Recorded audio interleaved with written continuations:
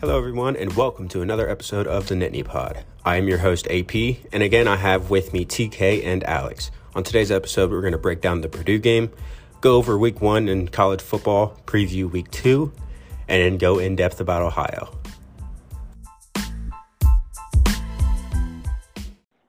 On Thursday, Penn State played Purdue, and boy, let me tell you, I came out of that game. First of all, I don't remember half of that night because I was fucked up.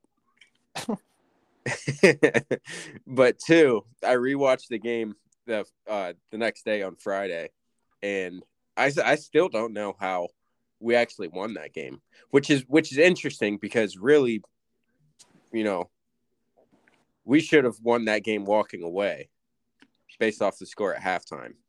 But, you know, nonetheless. Yeah, I mean, it was a roller coaster of emotion, for sure. Yeah. Very slow start to that game. Very conservative play calling in the beginning of that game. You're up 11 at the half, feeling pretty good, and then doesn't really seem like the defense can fight their way out of a wet paper bag there during that third quarter, and lets Purdue back into it, lets Purdue take a lead. And then, the fourth quarter was just a completely different story in a lot of ways. Yeah, I think that's the Penn State that I'm used to seeing on openers. I would also like to point out that my assessment of how this game would go was correct. Yes. And we argued about it at length. Yeah, the game was never going to be a blowout. It was never going to be 14, 17 plus. It wasn't that. We should have probably lost this game. But in retrospect, we saw something we've never seen before. As far as Sean taking us down the field to win the game. Obviously, McSorley had his moment at Iowa, and now Sean has his at Purdue. I would second everything Alex said as far as the conservative play calling. I thought the whole first quarter was boring as shit.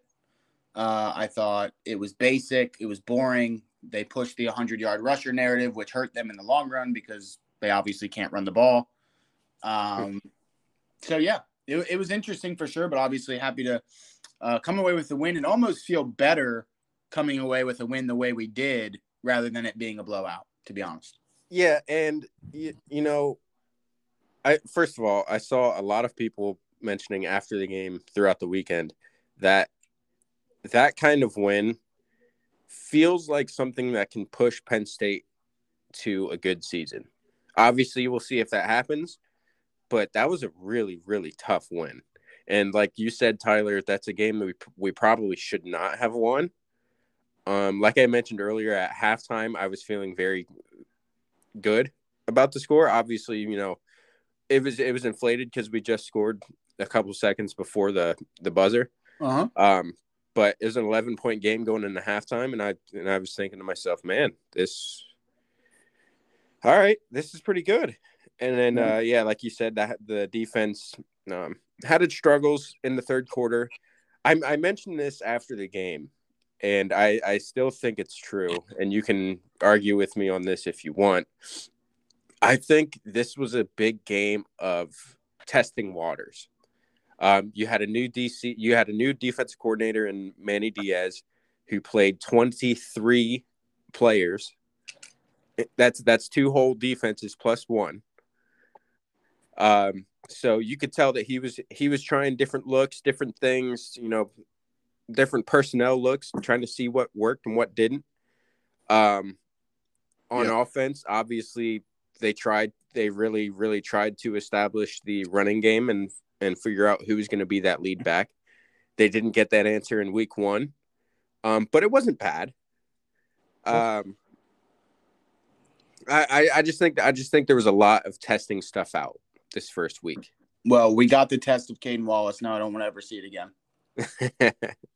Well, let's dive into this a little bit since we're talking about it. I thought I guess there's other fan bases that probably do this, but maybe it's because I know more Penn State fans than I know other fan bases, but I've never experienced a fan base that was so just moaning and bitching and complaining and oh this and oh that and oh we're gonna be 5-7 after a win on the road in week 1 on a Thursday night against a Big Ten opponent. Like Sean Clifford was 20 for 37 for 200 and I think 82 or 87 yards, 4 touchdowns and a pick with 6 drops. Not right Yeah. with 6 drops. Not bad numbers at all. Without again a running game. Was the interception egregious and a bad throw? Yeah, it was. Did he miss some throws? Yes, he did. But I mean, the bottom line in all of it is whether you like Sean Clifford or you don't, which it seems like 85% of the fan base doesn't. He came out after throwing a terrible interception that at the time was the game-winning touchdown and led a I don't even know how far the drive actually was, but led a drive where he was 6 for 7 for 82, 87 yards and a touchdown. And yet we're still just completely bashing the kid because he's not good enough. He's not this. He's not that. And we still want Drew Allar after seeing him for 6 plays? 4 throws. I hate to tell everybody, but Drew Allar probably doesn't win you the game on Thursday night. I could be completely wrong. Maybe he does. But in my opinion, a true freshman on the road in that environment, in that situation, doesn't go out and have the drive that Sean Clifford has. So we were winning, right? When Drew came in. Right, yeah, we were. With the interception, yeah. Not throw Alex off his point here, right? Like, not to steal Alex in what he's doing here. But with Drew Allar, it also can be said he had a chance, and to Alex's point, winning the game, the situation, right? Can he do that? We were winning at this point of the game. It was a crucial 3rd down. Tinsley was running open on a crosser, and he could have A, ran for the 1st down, or B, just hit Tinsley, and he threw the ball 5 yards behind him. So does Sean make bad throws? Yes. Did Drew make a bad throw? Yes. Did he make a great throw to Tyler Warren? Yes. But I agree with Alex 100% in that situation that the 6th-year person who's seen it all, done it all, there's no one better to do that than Sean.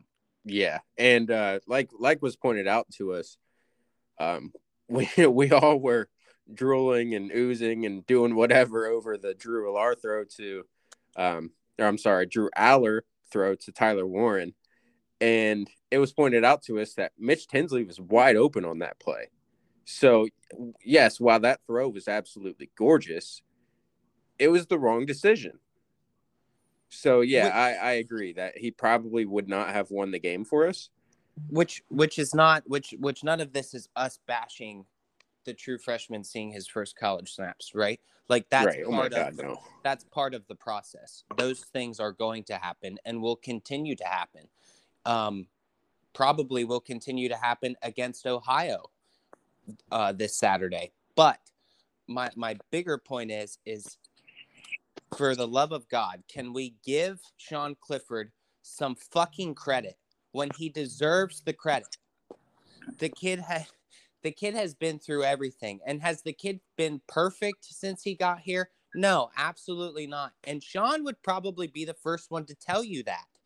But when the kid comes out and gives you a game-winning drive to win on the road in week 1 against a Big Ten opponent, give the fucking kid some credit.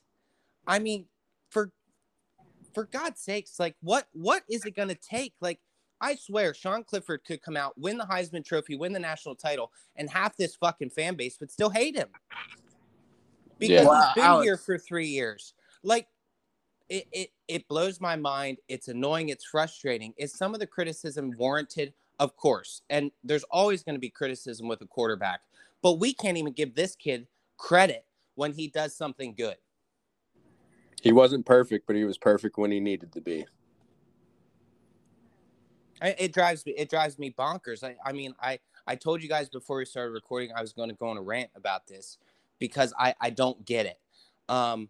If we want to talk about something that's actually going to matter for the rest of the year, let's talk about the fact that our running backs and this bullshit running backs by committee that James Franklin thinks he needs to run had 27 or 28 carries for 92 yards. Lee, I will say, though, what Lee did was great. For Lee, how many times did you see Lee catch a pass out of the backfield last year? Yeah. So that was fantastic to see. It was a great play design. And you know what? This goes back to this game was a trial by error kind of thing. Seeing what works and figuring out what you can run with. Because if you go back and look at some of the holes that the offensive line was opening up, there was definitely some room to run, more than there was last year. Okay. I'm not saying it was amazing or anything like that, but there was definitely some holes that were created. And there were a few times where either just the wrong decision was made on whether, on what hole to hit, or there's a play from Kevon Lee that sticks out in my mind where just the burst was not there. You got to figure that out. Figure out who's going to have the best burst, who's going to hit the hole the right way, and run with them. Because I'll tell you what, there were some holes on Thursday that were missed. I mean, they need to break tackles. Like, yeah, that's become more and more glaring as the woes continue on the ground. You continue to, look deeper into the magnifying glass to really pay attention to it. And whether there's holes, whether there's not holes, they need to break tackles. And they haven't done a good job at that. I think, Kaytron Allen runs hard. Like, he runs violently, to be honest. Like, he's falling forward for yards. Singleton was falling forward for yards. I didn't see Kayvon Lee falling forward for yards. And I don't need to see Kayvon Lee in a running back rotation just to say we're rotating backs. I just don't want to see the rotation last all year round. I don't want to. I don't think it can. I think if you have a rotation for the entire year, the running game never gets going, ever. Because let's think about this. You're rotating 3 running backs. Let's just say the rotation is Lee, Singleton, Allen, like it has been. Okay, so Lee comes in. Penn State went 3 and out, I think, their first drive. Singleton comes in. His first run goes for I think 7 or 8 yards. Yep. 9 yards. We might have picked up a first down that drive. Yep. Singleton maybe touched the ball 3 or 4 times. Then Allen comes in. Same thing. But my bigger point here is how in the world good running backs in the NFL get 20 to 25 carries per game. The most touches any of our running backs had was less than 15. I think it was 10 or 11. Yep. How in the world do you expect a running back? And I don't care who it is. Pick one. I don't care if it's Lee, Singleton, or Allen. How in the world do you expect a running back to gain any type of momentum or traction by only touching the football 10 times in 4 quarters? It is not going to happen. James Franklin was asked this question post-game, and whoever the reporter was that had the balls big enough to ask it, good for you. I don't know what your name is, but good for you. Because James visibly did not like the question and basically shrugged the reporter off and said, no. We know more football than you do. Yeah. Trust us, right? If we thought there was something better to do, we would do it. Well, James, it's not working. It's not working. I mean, Nick Singleton is arguably your most talented back. I think Correct. We can all agree on that, right? Correct. Yeah. With the current running back rotation, Nick Singleton might not touch the ball for a whole quarter. depending Yeah. on how the game goes, right? You have 2 Penn State drives where he's not going to be on the field, depending on how long they last. And then you're going to have 2 opposing team drives. I mean, Jesus, it could be he could have touched the ball last in the second quarter, and he's not going to touch it again till the start of the third. And you had halftime in there. I mean, you could be talking an hour, almost 2 hours, where he's just not touching the football. Yeah. But yet we think, not us necessarily, because I think you guys both agree that the rotation is asinine and stupid. But our staff thinks that these kids are going to be able to really turn it up again and get going after they've sat for an hour. There's no shot that they actually think that. Like I said earlier. But Franklin said it. Yeah, I know, but there's he's got to be posturing, because there's no fucking chance that you can sit up there and tell me that you think putting a running back in for one drive and then another running back in for another drive and then a third running back in for another one, and then, oh, by the way, we're going to throw in a fourth guy here and there, is going to amount to anything, because it's fucking not. There is no hot hand bullshit that he's been feeding for the last 3 years. There's none of that. If that was the case, he doesn't fucking feed the hot hand. Yeah, that's not a real thing for fucking James Franklin. So I'm tired of hearing that. I'm tired of hearing whoever wins the job. I'm tired of hearing that, dude. I'm tired of it. I mean, do we think it's we need to give Lee carries because Lee is the upperclassman and Lee's been here the longest, and the younger guys. I fully understand and can appreciate the fact that you want to keep your running backs fresh, right? I get that part, but if Nick Singleton's on the field for 3 plays and Penn State goes 3 and out and he never touched the ball, I'm pretty sure Nick Singleton's probably still fresh the next time you go on the field. If you want to have a running back stable, a true running back stable, here's how you do it.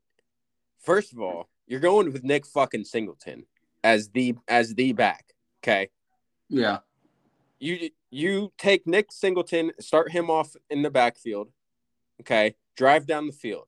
If it comes to a situation where it's 3rd and 8, 3rd and 9, you're in a situation where you have to pass, Kevon Lee goes into the game, because he is the best pocket protector, okay?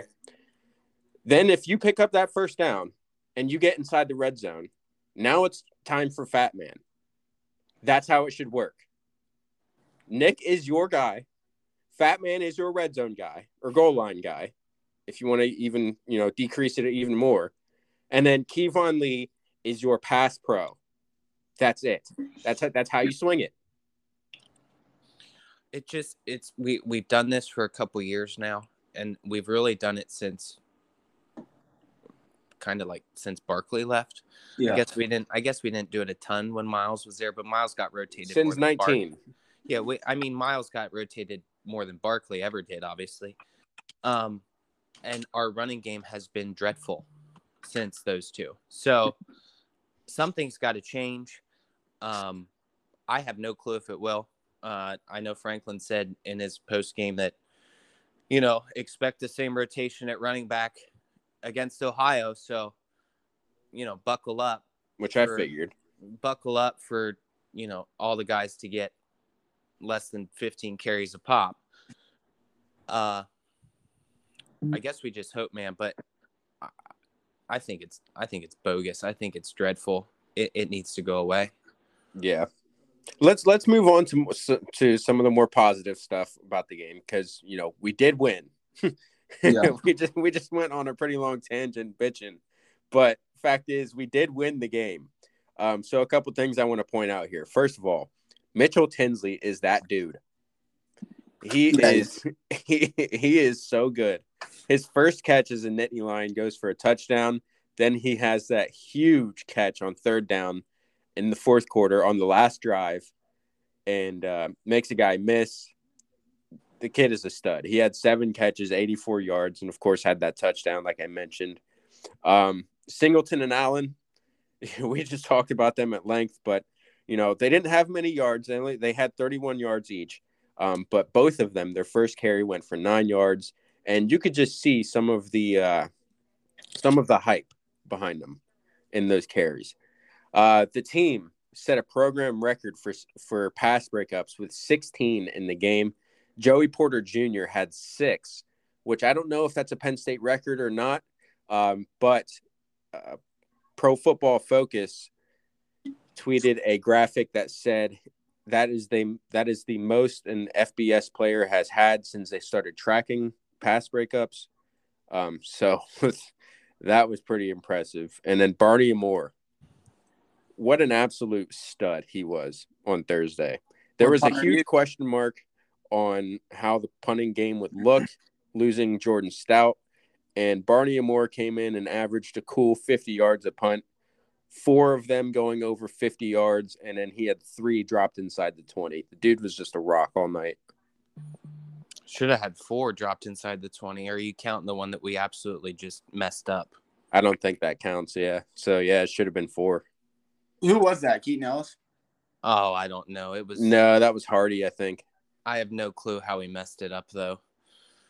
But yeah, I guess we can talk about the defense a little bit, because I do feel, even though they gave up, technically they only gave up 24 points. Correct. I do think they were good. I think the pass rush had a little bit to be desired. I expected a little bit more out of them. They got home when it mattered.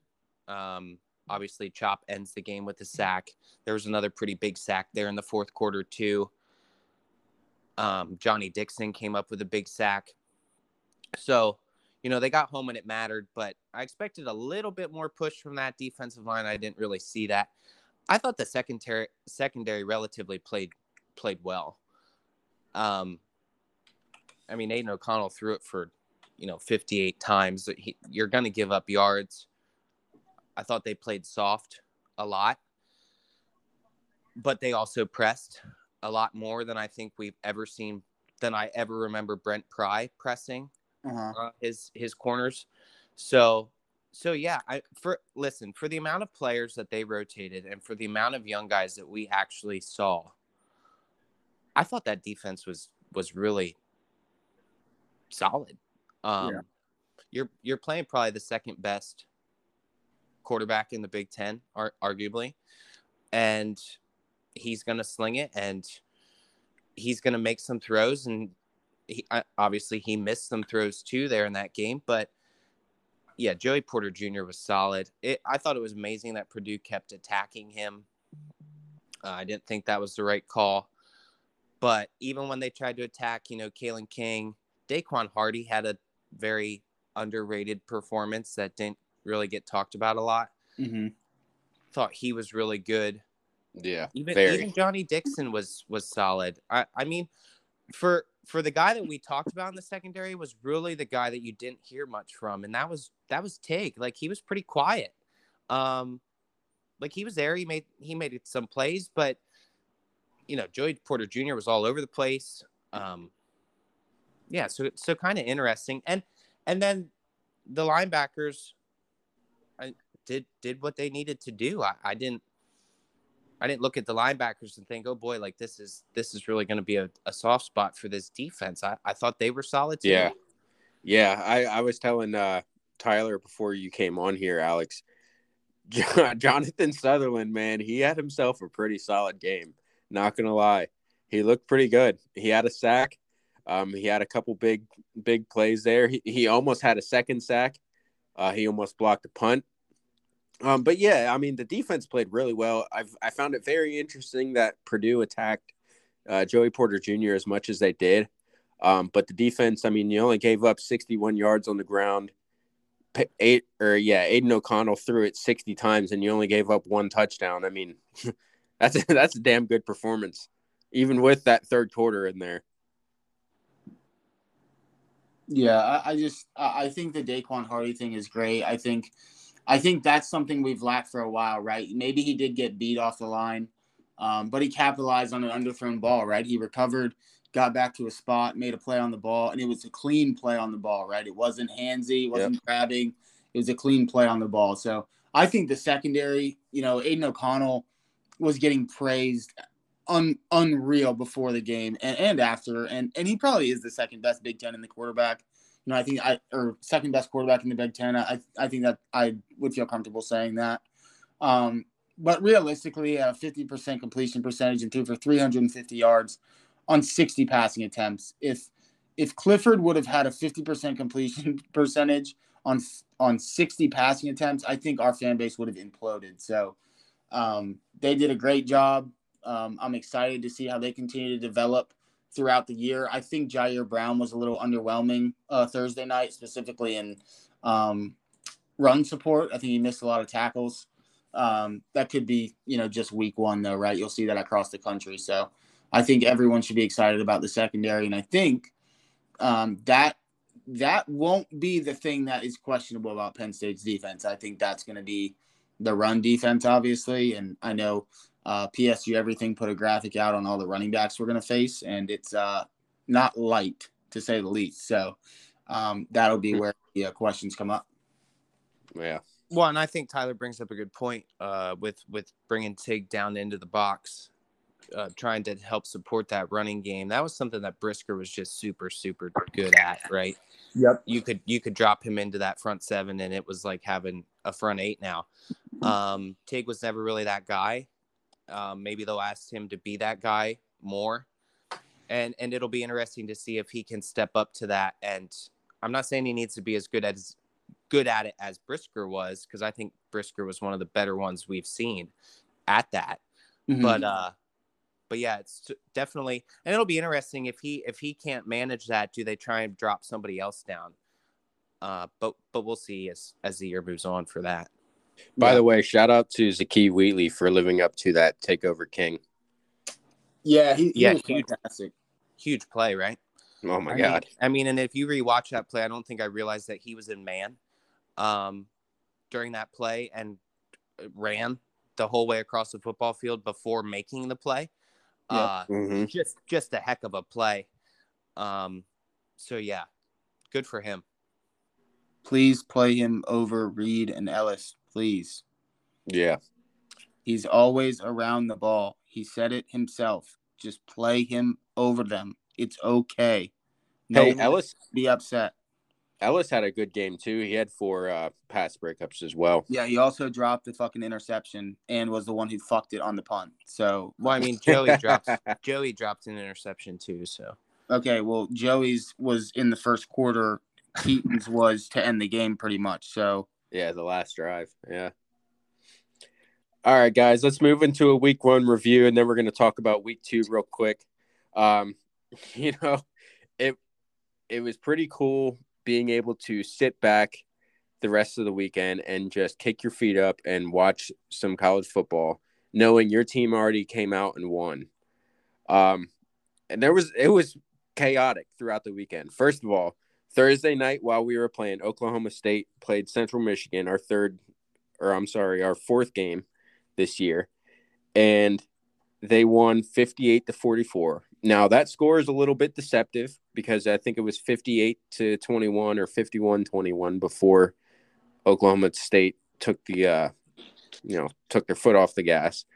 But nonetheless, that was a pretty close game. Pitt ended up beating West Virginia. Unfortunately, that was a really tight game, but they had a few things swing their way. In the James Franklin Coordinator Bowl, Old Dominion and Virginia Tech. Old Dominion pulls off the upset after Virginia Tech comes out looking pretty solid. It just the wheels kind of fell off there for Virginia Tech. In other news, Iowa sucks. Their offense is absolute garbage. Brian Ferentz should be fired. Please. Your defense scored more points than your offense did against South Dakota State.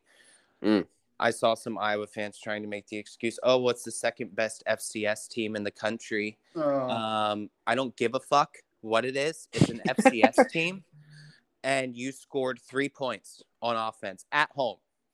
Yeah. So please spare me the excuses and fire Brian Ferentz like you should have last year. Years ago. It's dreadful. Oh, well, this fire is just Iowa. Both. This is just Iowa football. Okay, well, you're not going to win a Big Ten game if that's your offense. Well, thank God I'm not a fucking fan. I mean, they're not going to win a Big Ten game. I mean, that's dreadful. Also, let me say this, and I don't know if this is going to come across well. I don't know if you listen to this with your kids or something. Just go ahead and put your hands over their ears. Anybody who's gassing Iowa and talking about their offense and what it can be, and then can sit there and dog Sean Clifford, you can suck my whole dick with that. That is awful. Like what Alex said, he did you a favor by the way he was explaining that just now. That game is a fucking embarrassment. You should be embarrassed you should be embarrassed. You did that at home. You couldn't even score a fucking touchdown at home. That is embarrassing. 2 safeties, and if you don't have those 2 safeties, you lose the damn game. And you know what? They got fucking bailed out too because South Dakota State missed a wide open receiver streaking down the sideline at one point too. So, like, don't get me wrong. I'll be the first one to tell you that I'm a little nervous about the Ohio and Central Michigans of the world this year. But I mean, for fuck's sake, dude, like, you're at home. You can't even score a fucking touchdown, and you're talking about Sean Clifford? Are you kidding? Meanwhile, Charlie Jones is an Iowa transfer and looked like a freaking award winner.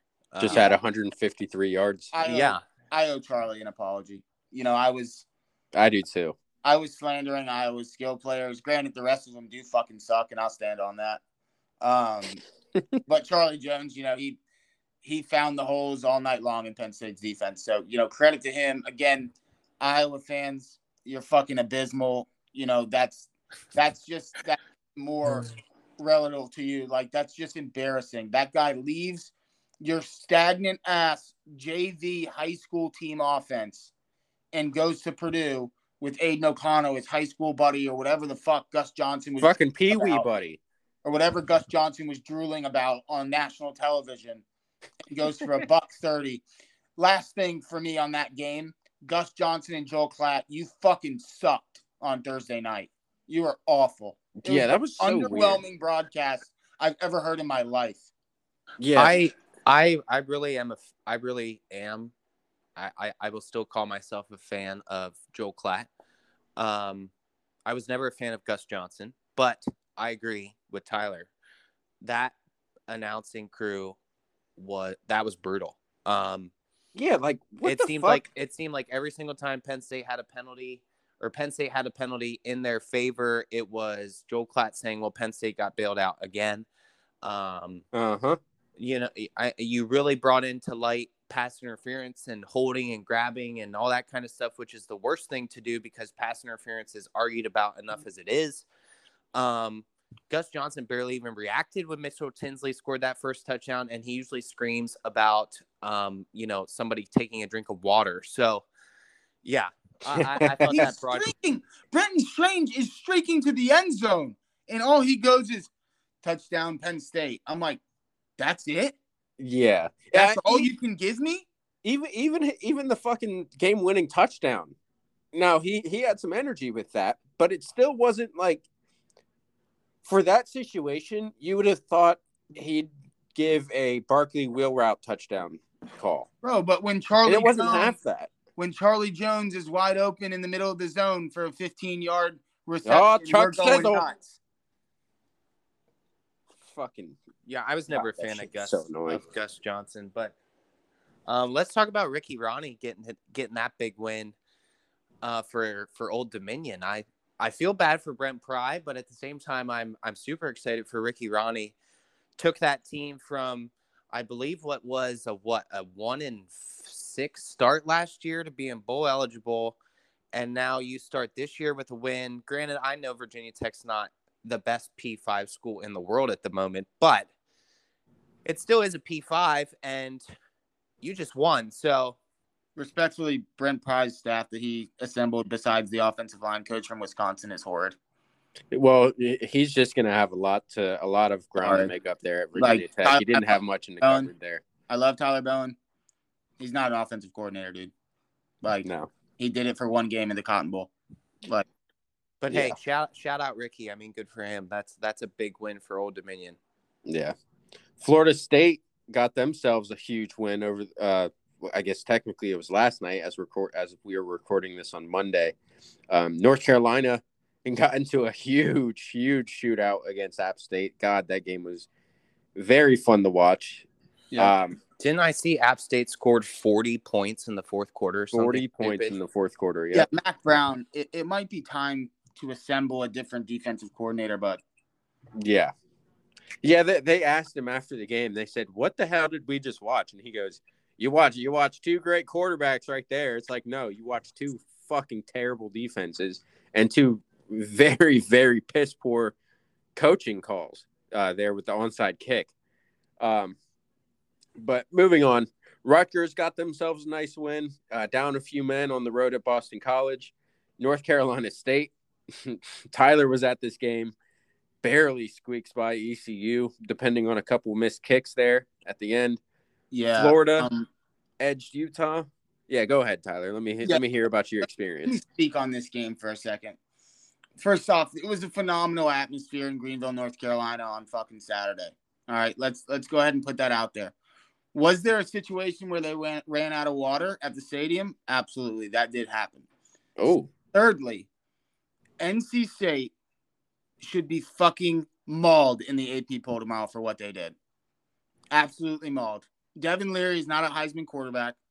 Their secondary is atrocious, and the skilled players resemble something of a Texas high school football team. It should be they should blow it up. They should blow it all up. I think there's a couple teams that should be mauled in the rankings tomorrow, but we can get to that a little bit later. But props, I mean, Houston, who's ranked and snuck by UTSA on Saturday. They play East Carolina this year. Maybe East Carolina is going to be the one who ruins the season this year. Who knows? Could be. Yeah. Old Dominion, Ricky Ronnie plays ECU next week. Who knows? Yep. And what last game I want to mention, obviously we didn't talk about the big one yet, Ohio State, Notre Dame. Boy, that game was pretty shocking just in general. That game was shocking. Well, if you listen to OSU fans all week, yeah, it's going to be shocking. Yeah. I see it a little differently as a Penn State fan, right? As a fan of the school in the Big Ten who's gonna have to play Ohio State. I would much rather watch them throw the ball around in a passing game than see them dominate someone on the ground. Because if you have to handle both on the ground and in the air, that's going to be a real problem for us. So if I was an Ohio State fan, which I clearly am not, I would have been fine with that. Now, there's people freaking out over this and saying, Ryan Day's pass offense sputters again. And I'm just like, I think those people are nuts. Like, I don't understand. They beat Notre Dame. Notre Dame does have a good defense. Notre Dame has had a good defense. Like, they played a good team. They won by 10. They moved forward. Well, here's the other thing is obviously a guy that hates both Notre Dame and Ohio State. Notre Dame is a physical football team and are built that way, right? Like big dudes along that offensive line, always have a pretty good front seven. And Ohio State took the ball and drove it. I think it was like 14 plays, had it for 7 minutes, and scored a touchdown in the fourth quarter, mostly on the ground. Yep. I mean, you just physically dominated what is a physical football team. That's, as a non-fan of the Buckeyes, that's concerning to me for exactly the same reason Tyler said. But, I think Ohio State fans need to remember that, yes, C.J. Stroud is a very good quarterback, and you have a lot of talent surrounding C.J. Stroud. But there might be a little bit of growing pain with your outside guys. And I'm not saying that because they're not talented. I'm not saying that. I'm saying it just because they're young and haven't played a ton of football. I mean, you lost 2 first-round wide receivers in Garrett Wilson and Chris Olave. That is a massive hole to fill, right? I don't care if you have JSN back or not, which is obviously a huge piece of this. But Marvin Harrison Jr. hasn't played a ton of really, really meaningful football, right?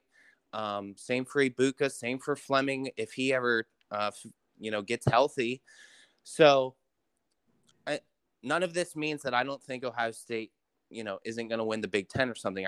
They're still easily the most talented team in the conference, but there could be some growing pains there. Now, on the other side of that, I thought that defense looked completely different than it did last year. Faster, quicker, more aggressive, like Jim Knowles' footprint all over it already. And that, to me, is super concerning for us as Penn State fans, because we all know you're most likely going to have to score points. And if that defense can continue to get better, I look at, obviously, yes, you guys are completely right. Ohio State looked great. But I also look at it from the perspective of it's game one. And there are a lot of people who think Notre Dame isn't going to be that great of a team this year. So we'll see how that ends up turning out, obviously. It was a good win for Ohio State. Defense looked solid. The running game with Mayan Williams looked pretty good. TreVeyon Henderson didn't blow anybody away. Obviously, JSN was hurt for most of the game. We got to see what happens there. He'll be fine, I'm sure. But, we'll see. We'll see. Good signs for Ohio State in week one, but we will see. My biggest thing here is we heard all offseason how Ohio State's going to drop 60 plus, 50 plus on Notre Dame. They're going to beat them by 30 plus. All that bullshit. Well, to be honest, it's just Notre Dame was winning until the middle of the third quarter. No, it's just Ohio State fans having too big of heads, right? It hasn't just been Ohio State fans. It's been other fans. It's been analysts.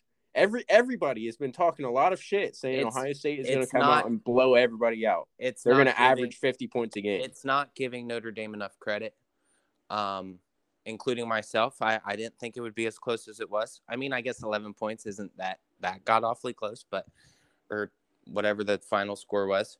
But yeah, I didn't think the true freshman on the road against Ohio State was going to perform like he did.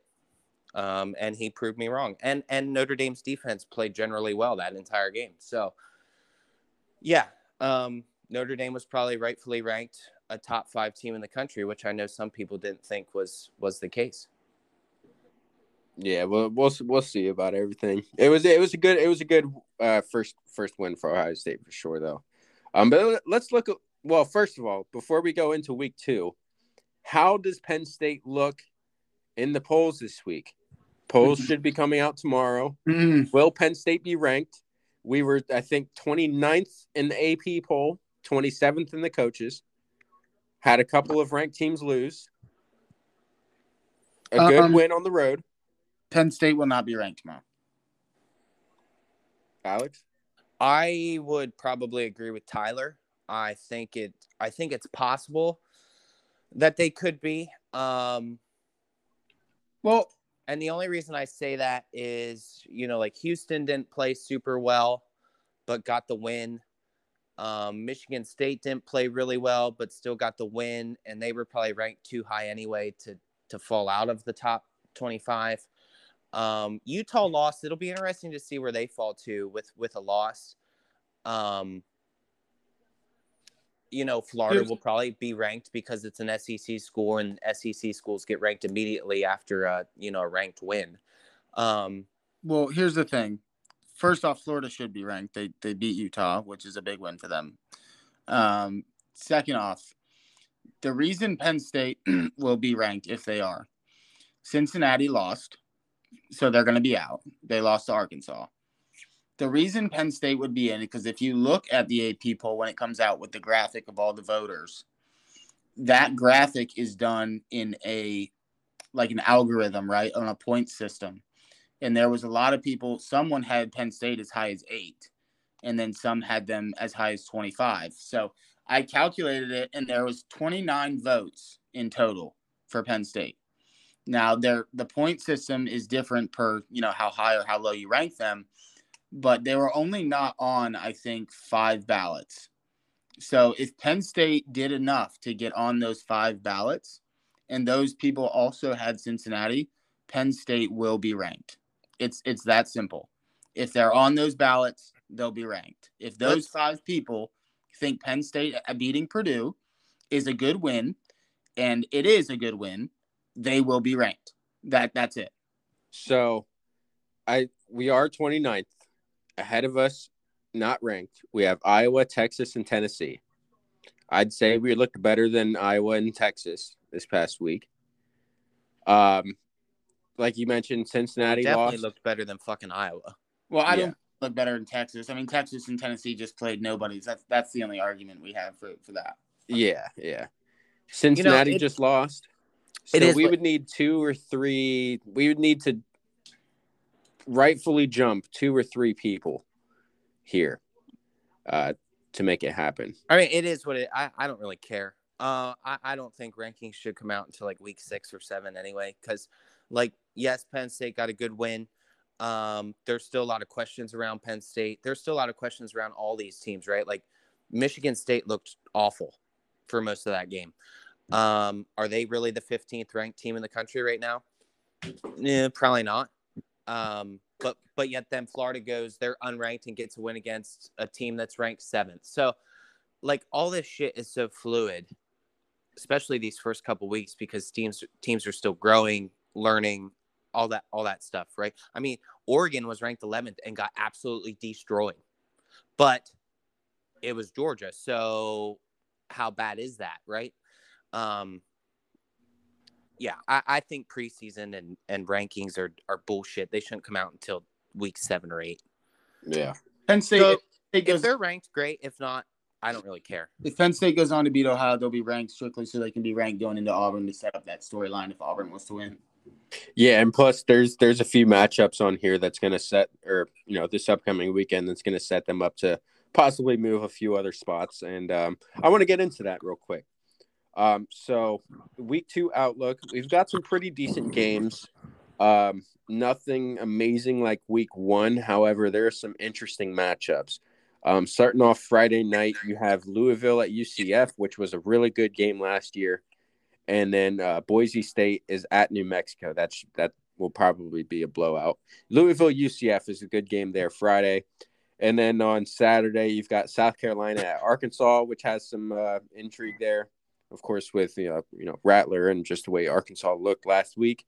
Alabama, Texas, of course, everybody's been talking about that this offseason. Battle of the Nerds, Duke and Northwestern. Tennessee at Pitt. That's an interesting game. That's one that I'm circling because if Tennessee can pull that one off, it can go either way. We can get jumped by Tennessee, or we just jump Pitt and end up ranked. But moving on, you got App State going to Texas A&M, who didn't look amazing this past weekend. So that might be that could be a little scary for them.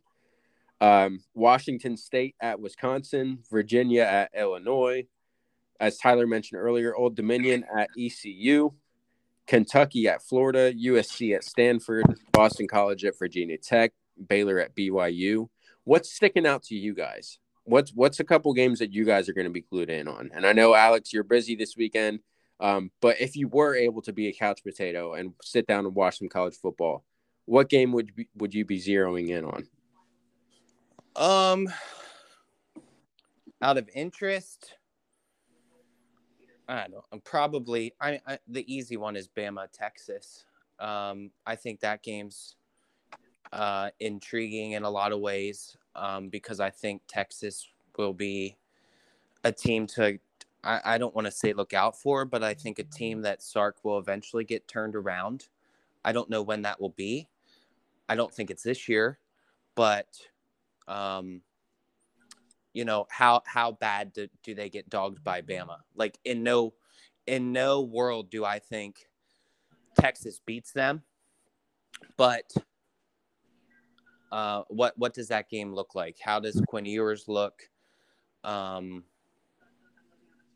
Yeah. So that would kind of be the easy one. I mean, we haven't talked about it yet, but obviously Penn State, Ohio, I'm very interested by. Trying to think of some of the other ones you said. I'm excited for ECU Old Dominion. That's underrated. I think Texas is going to get washed by Alabama. And then I agree. Excited to also see Northwestern versus Duke. I think Duke could play spoiler for early Northwestern success. Yeah, I'm with you there. Washington State at Wisconsin could be pretty interesting. I know Leach isn't at Washington State anymore, and ever since he left there, nobody's really paying much attention to him. But that's pretty interesting. App State at Texas A&M draws some intrigue to me, just because we know App State is a team that will scare you. And with Texas A&M not looking very great last week, that might be an upset alert. I don't know about that. I think A&M has too much talent to beat them. But yeah, I don't know. I mean, Jesus, App State took us to overtime, Right, yeah, 2018. exactly. So you never know, right? App State is it would be, I feel like it would be a lot of fun to be an App State fan. Because you really don't have expectations. You just get to play all these really big programs and possibly be the program that beats them, right? But yeah, they're not going to roll in there and put up 60 some odd points like they did against UNC. And Alex, you mentioned Penn State, Ohio as a game that you're looking forward to, which obviously all of us listening to this podcast are. But let's dig into that game a little bit here. Ohio, last week, they beat Florida Atlantic 41-38. They had 476 yards passing, of offense. They gave up 478. So definitely a pretty a fun game to watch if you watch that game. Their quarterback, Curtis Rourke, he's been there for a long time. He started for them for a few years. He tossed for 345 and 4 touchdowns. Penn State is going to have to try to slow down James Bostic, the connection between Curtis and James there, because he's his favorite target. He had over 100 yards receiving. So, of course, they're going to throw Joey Porter Jr. on him. But, yeah, slow down Curtis O'Rourke, see what their running back Bangura can do. And, this is another game to really try to test the running game. I know, you probably hate me saying that, but this is a game. Ohio's defense is very stingy when it comes to running the ball. They didn't give up much on the ground. I think they only gave up like 70 or 80 yards. They forced 2 fumbles. So, obviously it's not a P5 school, but this is a good game to, have a litmus test for your running game. Yeah, listen, I don't think this is. I would never call a game against Ohio a litmus test for anything. But this is, whenever Penn State plays these cupcake teams, it's more about Penn State for me than it is about the other team. And what I mean by that is do we handle them the way we should, right? Obviously, Penn State is more talented, the better team in every facet in every position, and this game shouldn't be close. But can you get it to the point that we can see Drew for the whole fourth quarter or maybe the whole second half? Can your offensive line create push, and can you develop that running game that you were kind of hoping for? The reason I don't say it's a litmus test is because it's Ohio, right? Like, if we go and we run for 150 yards and we get that 100-yard rusher that everybody's hoping for, great, right? But listen, I won't be happy with 150 yards rushing. Well, listen, I'm not going to say I would be thrilled either, but I'm not going to say, oh yeah, our running game's fixed because we ran for such and such against Ohio, right? That's not fixed to me. That's just you did what you should. So yeah, I'll let Tyler go before I finish the rest because I want him to say what he told us earlier. Yeah, I think it's an ugly game. I think Penn State struggles out of the gate like they always do in these types of games. I think you can look forward to more boring play calling for the first quarter. I think they'll try and run the ball to a fault to try and stop getting questioned about an 100-yard rusher in the post-game press conferences. I see the game going probably, I think I said 38-17. So they win by 21. They don't cover the spread. And it's a stressful game where Alar probably doesn't get in until the fourth quarter. So everybody's going to say that's crazy. I obviously respect your opinion.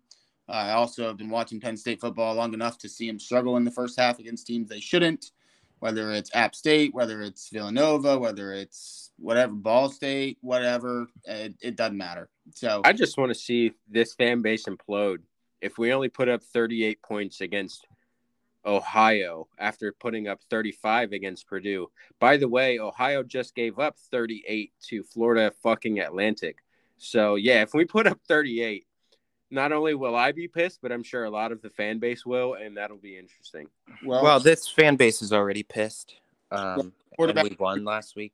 Quarterback threw for 345 yards, 4 touchdowns. The running back ran for 114 yards on 23 carries. So you should get an early dose of run, which will be interesting to see Penn State versus the Ohio Bobcats running attack. So, yeah, I think there's a lot to look forward to. I think Penn State should win the game.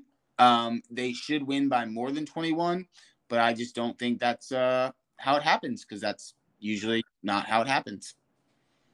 Yeah, I do think I think you're going to – I hope, let's say, you're going to see more than 38 points like Tyler thinks.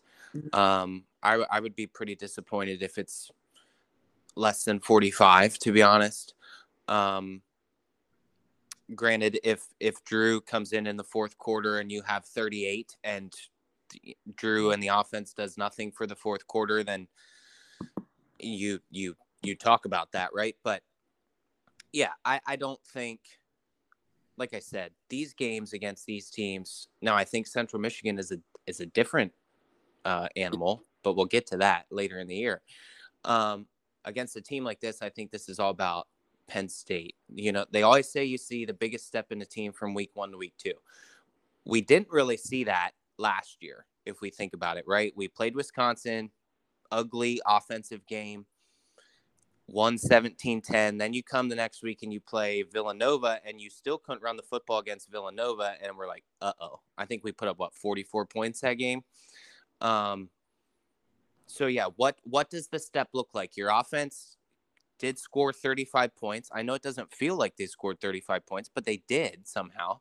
And what does that look like this week? Another week of practice, actually longer time to prepare for this than a normal week, right? Since we played on a Thursday. Penn State should handle this from the get-go. I really hope what Tyler is saying, although I think it is possible, I hope it doesn't come true. Penn State comes out, handles business. We can prop our feet up and watch everybody drool over Alar for, a quarter and a half. I've been saying for the past few weeks, I have a feeling about this season, this team being a very good team. And I'm going to stick with my guns here on that. As Alex just mentioned, you always see the biggest jump from a team between week 1 and week 2. That's really when you figure out what the team is going to be. Or I guess the work ethic of the team, I should say. And I think this Penn State team is going to come out and, God, man, I don't even want to say it, but I think they're going to go into the high 40s. I want to say maybe 45, 48. Give up maybe 17. That's kind of what I'm feeling right now. There's definitely some things to fix from last week. but I'm just going based off of you scored 35 against Purdue. You should score more than that against Ohio. And I'm counting on this team to take a step forward with the extra days. I'm counting on this team to take a step forward here. So I'm going to say 48-17 as my score prediction. Well, and let's go back to this Purdue game for a minute, because I think we missed a group that we should talk about, and that's the O-line. I know Tyler, I don't know if we were recording at the time, I know Tyler mentioned Caden Wallace. So yeah, let's talk about that offensive line play a little bit. I know we're kind of towards the end of the pod here, but I think it's worth talking about because I think it'll be interesting to see how this offensive line plays on Saturday. I'll give my thoughts first. I didn't think the offensive line played terrible. I'm not saying they were great. Gave up some pressures. I don't know how many exactly. I think they gave up 2 sacks the whole game. They gave up 1. Was it 1? Okay, Yeah. I thought maybe it was 2. But so that's not terrible, right? Not a lot of sacks. I know Sean there was a couple throws he had to throw off his back foot because of pressure. A couple times he had to roll out. But overall, I thought the offensive line was decent. I thought Olu Fashanu was great. I don't remember him, and I could be wrong, I don't remember him really giving up a pressure. I thought it was interesting how they rotated Hunter and Tengwall. Juice was pretty solid at center, I thought. Sal Wormley had a couple issues here and there, but overall I thought he played well. Caden Wallace, no disrespect, but he looks lost. Like he's just, this is his 3rd year out there, right? He just doesn't look like he's getting it. So I thought that right side looked better when Effner came in to play that right tackle position. So we'll see what happens there. But yeah, what did you guys think of the O-line? Go ahead, Tyler. I think the offensive line showed some progress in the run offense. I agree with Aaron that some of the holes are there and they're just not hitting them. I would also agree that Bryce Effner is a better solution than Caden. I'm sure Caden will play because that's kind of how it goes. But I just don't know how to assess it. I think, there were some times, I know I talked to Alex about this the other day. I thought that Sean Andrew, the little, action he did a better job. Instead of escaping right to left, they stepped up into the pocket when defenders got pushed upfield. And I think that helps us in a variety of ways. I think the offensive line this year hopefully does more of that and just letting them run upfield so that Sean or Drew or whoever's in there can just step up into the pocket. I think the pass protection was good. I really do. I think sometimes I think Sean might have honestly let the ball out a little too quick, to be honest, instead of letting it develop. Yeah, I agree. But it's hard. It's hard to really decide, what you thought of them after Ohio or Purdue. You know what I mean? It's there were some times when the run blocking was terrible. Thankfully Purdue didn't really run a lot of stunts because we haven't seen what Penn State 2022 does with a stunt yet. Rewatching the game, they did pick up some. It was in pass protection. They did pick up some. So I did think seeing Wormley get out and pull and be effective there, that was a good thing to see. He's out in front of the running back. He's downfield blocking. I thought the tight end blocking was honestly much improved, in my opinion, from last year. Last year, I felt like our tight ends were just kind of tapping them and then, seeing whatever comes next. But that's my assessment. I look forward to looking into it more in the Ohio game. I would love to see Effner start over Wallace. I really would. And I would like to see Norzad play some more as well. I don't think Landon did a terrible job, but I want to see him play as well. Yeah, I agree. Put Effner in there. I'd like to see more. Like I mentioned earlier, this game was a feel it out sort of thing, and the Norzad Tangwall situation is exactly that. They actually kind of hinted towards that a few times during fall camp. So I do want to see some more of that because obviously I have high hopes for Tangwall, and Norzad coming in. There's high hopes for him as well. So I want to see more rotation there. Really, really figure out who's going to be it at that other guard position. Yeah. But I agree with you guys. Effner needs to be the other tackle, and that's it. Just end it there. Yep.